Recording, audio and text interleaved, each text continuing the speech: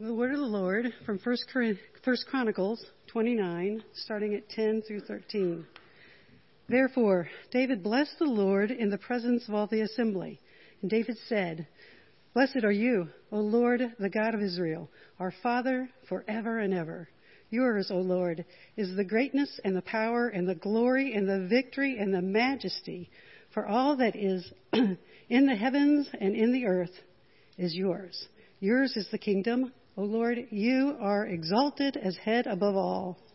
Both riches and honor come from you, and you rule over all. And your hand are powerful and might, and in your hand it is to make great and to give strength to all. And now we thank you, O God, and praise your glorious name.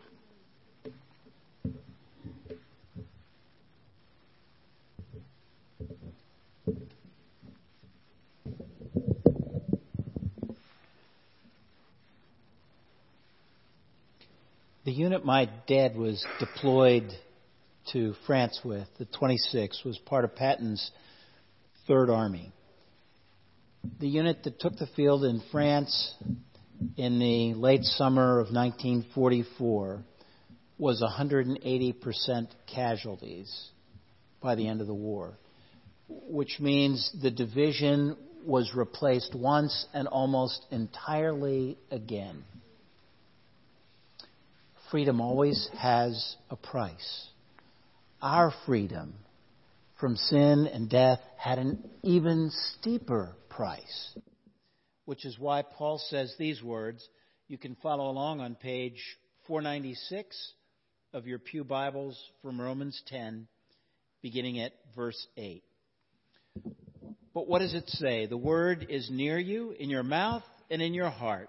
That is the word of faith that we proclaim, because if you confess with your mouth that Jesus is Lord and believe in your heart that God raised him from the dead, you will be saved. For with the heart one believes and is justified, and with the mouth one confesses and is saved. For the Scripture says, everyone who believes in him will not be put to shame. For there is no distinction between Jew and Greek, for the same Lord is Lord of all, bestowing his riches on all who call on him. For everyone who calls on the name of the Lord will be saved. How then will they call on him in whom they have not believed? And how are they to believe in him of whom they have never heard? How are they to hear without someone preaching? And how are they to preach unless they are sent? As it is written, how beautiful are the feet of those who preach the good news. But they have not all obeyed the gospel. For Isaiah says, Lord, who has believed what he has heard from us? So faith comes from hearing, and hearing from the word of Christ. The word of the Lord. Thanks be to God.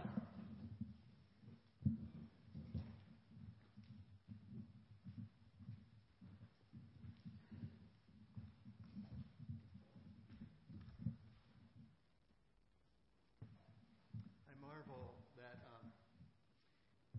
I am able to have lived till this age in my life. I'm going to wait just a second to get that up for a second. You good? I marvel that, not going to work, huh?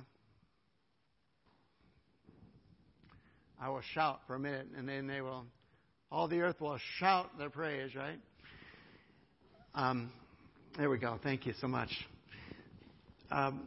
I've been very blessed, and almost every single one of you has experienced pain that I've never experienced, and so I speak without wisdom, and I speak without experience.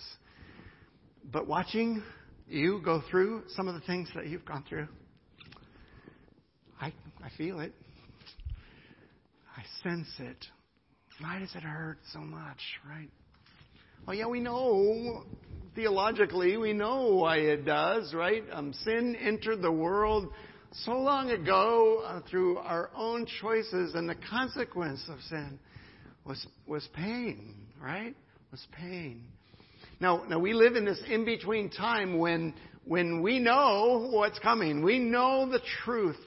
We know that pain and sting even of death is not going to last forever. But we live in that in-between place where God says He invites us to live by faith in what we have not yet experienced. You guys are such a comfort to me when I taste, and it's only tastes, of some of the trauma and experiences that you've had. And I'm so grateful for placing me in a congregation where as I walk through those valleys that you will be there for me as well. But I want to try and address with you today. It's a gospel issue. How do we live in this time when sin is still so rampant, when the pain of sin is still so present in our lives? How do we then live? And I'm trusting that God's Word will speak to us today as we open that question together. Pray with me one more time, would you? God, I pray that the words of my mouth and the meditations of all of our hearts would be acceptable in your sight, O Lord, our rock and our Redeemer. Amen. Well, keep your finger, if you would, in Romans 10. It's such a familiar passage, especially as we come to that place in our life where we're able to say, I'm ready to put my weight down on who God is. I'm ready to put my weight down on what God has done for me. And tucked in those few verses are this path of life that we have explored together, but that if you're seeing it for the first time can be your path of life too. Paul says, if you will confess your sin, He is faithful and just, right, in John, to forgive you your sin and cleanse you of all unrighteousness. And here in Romans 10, the Apostle Paul tells us that if we confess Jesus as Lord and believe in our hearts that God raised Him from the dead, we shall be saved. As he says in 10:13, then for everyone who calls on the name of the Lord shall be saved. Saved from what? Saved from death. Saved from disease. Thank you for your prayers. Saved from even sin. But I want you to walk with me back here. Let's put this together. Let's go all the way back, in a sense, to that original question. Why are we so vulnerable? I'm going to start to pain, but really we know the answer to that. We're vulnerable to pain because of sin. Why are we vulnerable to the ravages of sin? Where does sin come from, right? Where does it come from? Well, we know that we're created in the image of God. Genesis 1, 26 and 27, right? We are created in the image of God, and God is love, amen? And so if we're created in the image of God, then therefore we have within us the ability to love. But as we have explored together before, if we are genuinely going to be able to love, then we have to have the ability to choose love. To love or not love, right? And we've explored together to choose not love is sin. To choose not love is to choose evil, right? So it kind of begs another question. Why do we still sin even after we've acknowledged something as sin? Even after we've been forgiven of sin? Why is it that we still struggle? We even have gotten to the point where we have repented of it, sometimes renounced it, sometimes been restored from it, but we still find ourselves back in the grip of sin again. I want to explore with you today just a little bit, a couple of ideas. Let them just marinate in your heart, and then I want you to push back. I want you to try and understand this so that as you find yourself tempted to sin, to pain, to even death, to being overwhelmed by the death that surrounds us, that you will have a path of life that you can follow.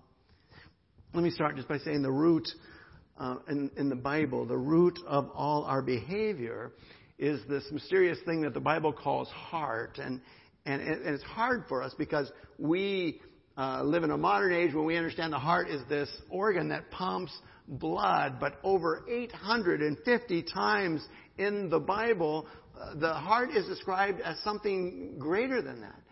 In the 850 times in the Bible, the heart is described as something that trusts and treasures, right? That trusts and treasures. And I don't have to explain that to you. I could see it on your faces as you were remembering your loved ones. You trusted them. And you, even to this day, you treasure them. And it's the heart in the Bible that enables us to do that.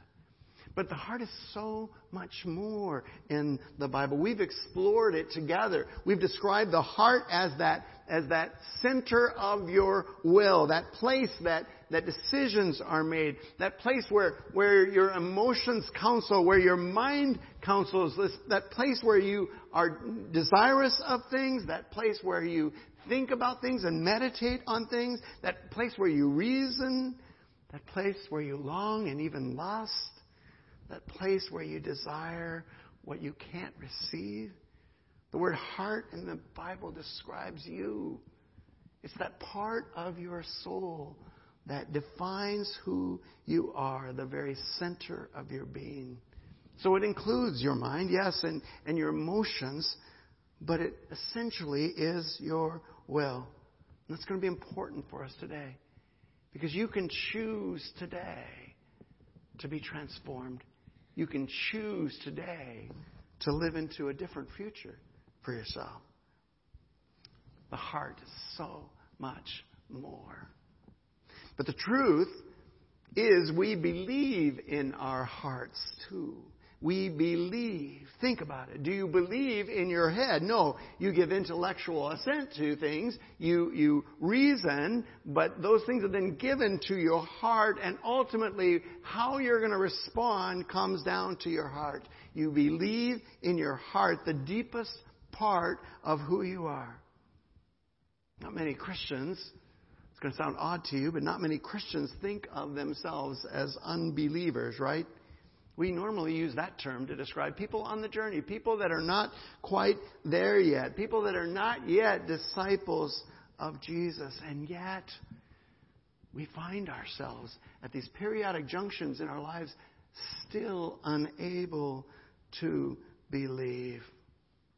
Often there's a large gap between what we say we believe in our head, right, and what we truly believe in our hearts. I've called that the 18-inch journey from your head to your heart, right? There's this distortion between what you say or think you believe and what you actually do is expressed by the way you respond to people.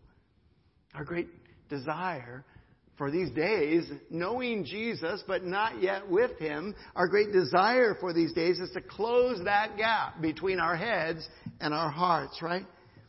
To close the gap between what we know in our head and what we believe in our hearts. There's a long biblical word for that. It's called sanctification. It's called this process of being made holy. It's this process of becoming more like Jesus. But we will only become more like Jesus when our actions are consistent with what we say we believe.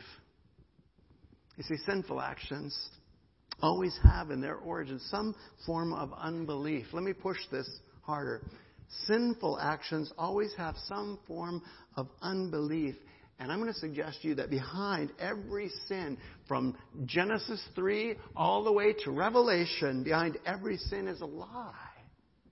Is a lie, and it's a lie first and foremost about God, right? Romans 1:25 says, people are given over to sinful desires because they exchange the truth of God for a lie. They gave up the glory of God, the image that they were made in, and exchanged the truth of God for a lie. And then we read also in Romans 14:23 that everything that doesn't come from faith then, in that truth, is sin. Well, another word for faith is belief. Is belief. And I want to suggest to you that all sin comes from not believing what is true about God. Let me say that again.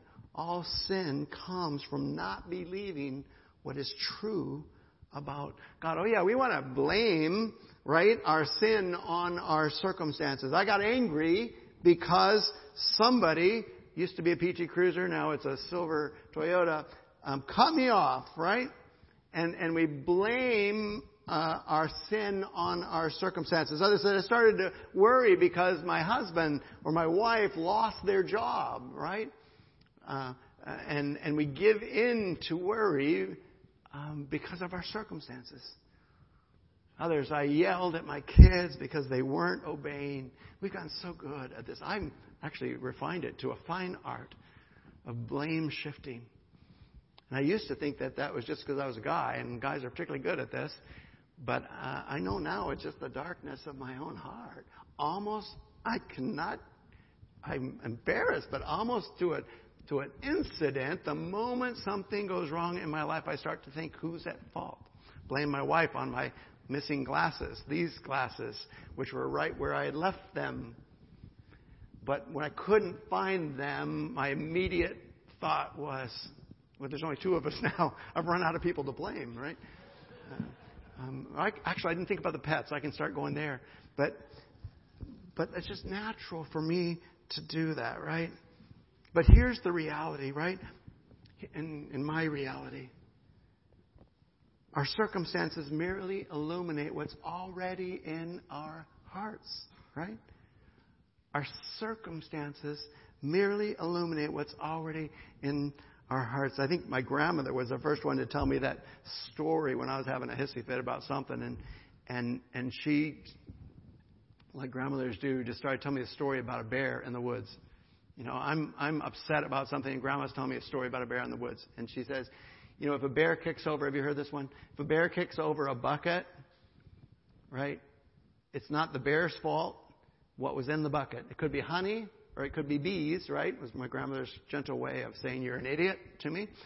It could be honey, or it could be bees, but it's not the bear's fault, right? If someone kicks over my bucket, it's not their fault. They might have sinned by kicking it over, but what was in it was my responsibility. And our circumstances, when those situations arise, they're a gift of God. Honestly, they're a gift of God because they reveal what's really going on inside. Our struggles reveal our hearts. Now, don't hear condemnation, because everybody else in the room here struggles too. We are in this in-between place, this saved but not yet sanctified place, right? We're in this in-between place. But I'm praying and hoping that as you understand that, then you can give yourself the grace that Jesus gives you, and that you can live into who you were created to be. So it's not the nature of our struggles that is the issue. It's our response to those struggles. Now, I recognize that this heart-level perspective, right, focusing on what our hearts perceive, is a radical view of sin and repentance. And so why am I camping on it? Because this perspective also is a helpful view. It's a helpful view of sin and transformation because it shows us a way out of the struggle. That's my goal today, to show you a way out. It's pretty bold, but what is the way to stop sinning? To stop the junk and stuff that's in the bucket, right? Most of us, and for good reason, think that the way to stop sinning is to simply change our behavior, right? To simply change it. How many times have you done that? I will not do that anymore, right? How many times? I need a calculator. We can't just overpower sin by willpower, right? We might have some little victories, and then something sweeps us off our feet, and we find we're right back where we were before. No, the way to stop sinning is not simply a change in behavior, like we could somehow will that to be. Why? Because behind every behavior, there's a heart issue, right? Behind every behavior, There's a heart issue. Stress, fears, performance, right? Ungratefulness, striving. All those things are heart issues. There's always a heart issue behind every sinful behavior or action. But I want you to see this next step too. Behind every heart issue is a belief issue. Is a belief issue. And if you miss this, you're going to spend the rest of your life beating yourself up about making the same mistakes over and over again. Behind every behavior is a heart issue, but behind every heart issue is a belief issue. In other words, behavior is a direct result of the heart issue, which is a direct result of the belief issue. Let me take you one step further, and I'll try and unpack this a little bit. Behind every sin, then, when I say belief, I'm not talking about belief in yourself. I'm talking about belief in God. Have you ever had your cage absolutely rattled because you suddenly came into awareness of a truth about God that you had misunderstood your entire life? Am I the only one? You want to get your cage rattled, right? We don't realize it, but we're putting our weight down on a misperception sometimes about God. Please don't, I'm not going to give you some radical, crazy thing here. I just had it several times in my maturity as a follower of Jesus that I've realized that I misunderstood something about God, and it absolutely rattled my cage. It destabilized. I'm thinking of a quote from Red October. A little revolution is good once in a while, right? The Russian captain says, but it's good for us to get our cage rattled once in a while, because it's much better than continuing to live with a false understanding of who God is. So the great invitation here for this time right now is to understand that we can find a solution by focusing on who God is. What really needs to change in my life is what I'm believing about God in my heart. We saw powerfully in our Romans 10 passage that belief is critical. And he says, you confess with your mouth Jesus is sovereign, He's Lord over your life, but believe in your heart that God raised Him from the dead. What you believe about God in your heart is critical. Before I go on, can I just say one more word about circumstances? About circumstances, because that's exactly where we are as a congregation right now, right? We're in the midst of circumstances that we don't understand. There's a sea change happening in North American Christianity, and there's a sea change happening for us. And what do you do when your circumstances seem so uncertain, right? I want to suggest to you that what you do in those situations is focus on what you know to be true about God, but also about one another. Several of us were doing a study last week of Barnabas and the Apostle Paul, and we hit this passage where Barnabas and Paul, like Tom and Jerry, like cookies and cream. I mean, Barnabas and Paul are not getting along. In fact, they're having very heated words. And it's all over the issue of a young guy named John Mark who deserted them on the mission field. As Paul's perspective, he deserted them. And Barnabas, the very one who adopted Paul and brought Paul into the circle of the faith community when he had been killing people of faith, Barnabas, the very one who brought Paul into that, said, let's give him another chance. I'm adding some words to Scripture here. Let's give him a second chance, right? And Paul said, no way. Right? And Barnabas and Paul actually split over this issue. I'd like to find some sunshine in this story, right? That now there's two teams of people going out, and God always does that. He takes our our pain and our brokenness and multiplies goodness out of it. But the reality is that they had this big disagreement and they couldn't resolve it. And I was just amazed that Barnabas had the courage to do that. But this week, as we were looking at that, it struck me for the very first time that Barnabas was being true to his friend. He knew Paul better than Paul knew himself, right? And he refused to let Paul go down that place and be untrue to who he himself was. How do I know that? We looked at several other passages at the end of our study where Paul sends a letter and says, "Oh, and be sure and send Mark to me," right? I looked it up because I wasn't sure if my memory was correct, but powerful testimony that John Mark was the author of the Gospel of Mark. And that if Barnabas hadn't been true to who he knew Paul was and stood by his guns, then we might not have ever had the Gospel of Mark, which many believe was the first one written and others had in their hands when they wrote theirs. Where am I going with this? That we've got to come to that place where when our circumstances are uncertain, we focus on what we know to be true. We camp out on what we know to be true about God and about one another. Thank you for letting me just take a sidebar there for a second. Well, what do we know about God then? Oh, my goodness. I've been doing this for 40-some years. Many of you for 60, even 70 years. Have you ever plumbed the depths of the majesty and glory of God? Have you ever gotten close to being able to wrap your brain around this infinite goodness that is God? No. But we strive to do that. We go back to God's Word. We cry out to the Holy Spirit, "I want to know you, God. I want to know you. And I want to focus on what I do know about you already."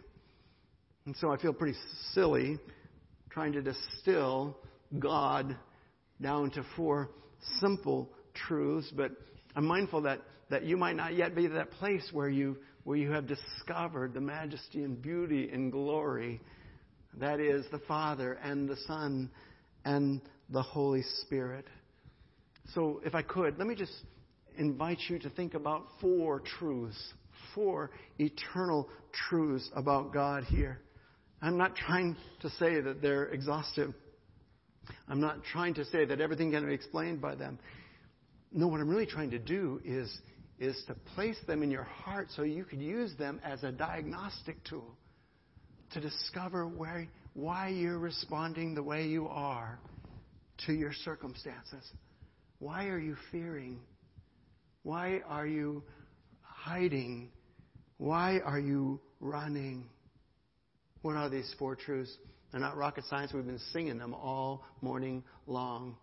First of all, God is great.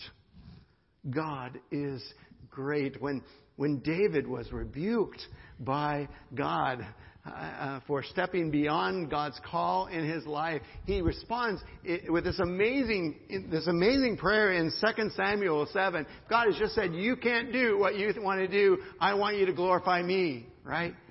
And David says, "How great are you, sovereign Lord? There's no one like you. There's no God but you." And we've heard that with our own ears. God is greater than your circumstances. God is great. And His greatness no one can fathom, right? What does that mean? What does that mean? You don't have to be in control. Isn't that a part of the grief? Is that life has gotten out of control. I don't know how to respond anymore. I don't know what to do. And God says, that's okay. You don't have to know what to do. I've got this. That's what sovereign means, right? I am in control. God is great. And we may know or even say we believe that God is in control of all things, that He's sovereign, right? But then I find myself still giving in to worry and anxiety about the many details of my life. It's as if I'm saying, God, I believe in my head that you are in control, but I don't really believe in my heart that you are. And so maybe I'm going to help you out here a little bit, God, okay? I'm going to work to control certain people or situations in my life, God, to make your job a little easier. But if I truly believe that God is great, right? If I truly believe that He's large and in charge of everything in my life, then I can rest. I can repent of stressing out about people and circumstances or even my future. God is greater than anything I face. And how do we hear from earlier from 1 Chronicles? God is also glorious, right? Glorious.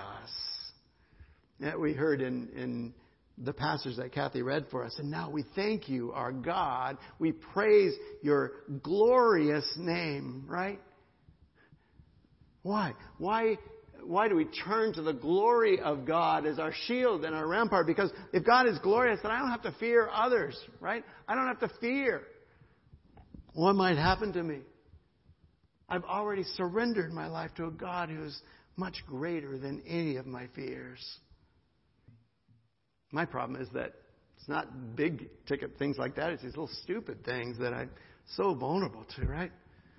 One common reason that I sin is because I crave the approval of others, or I fear their rejection or disapproval, right?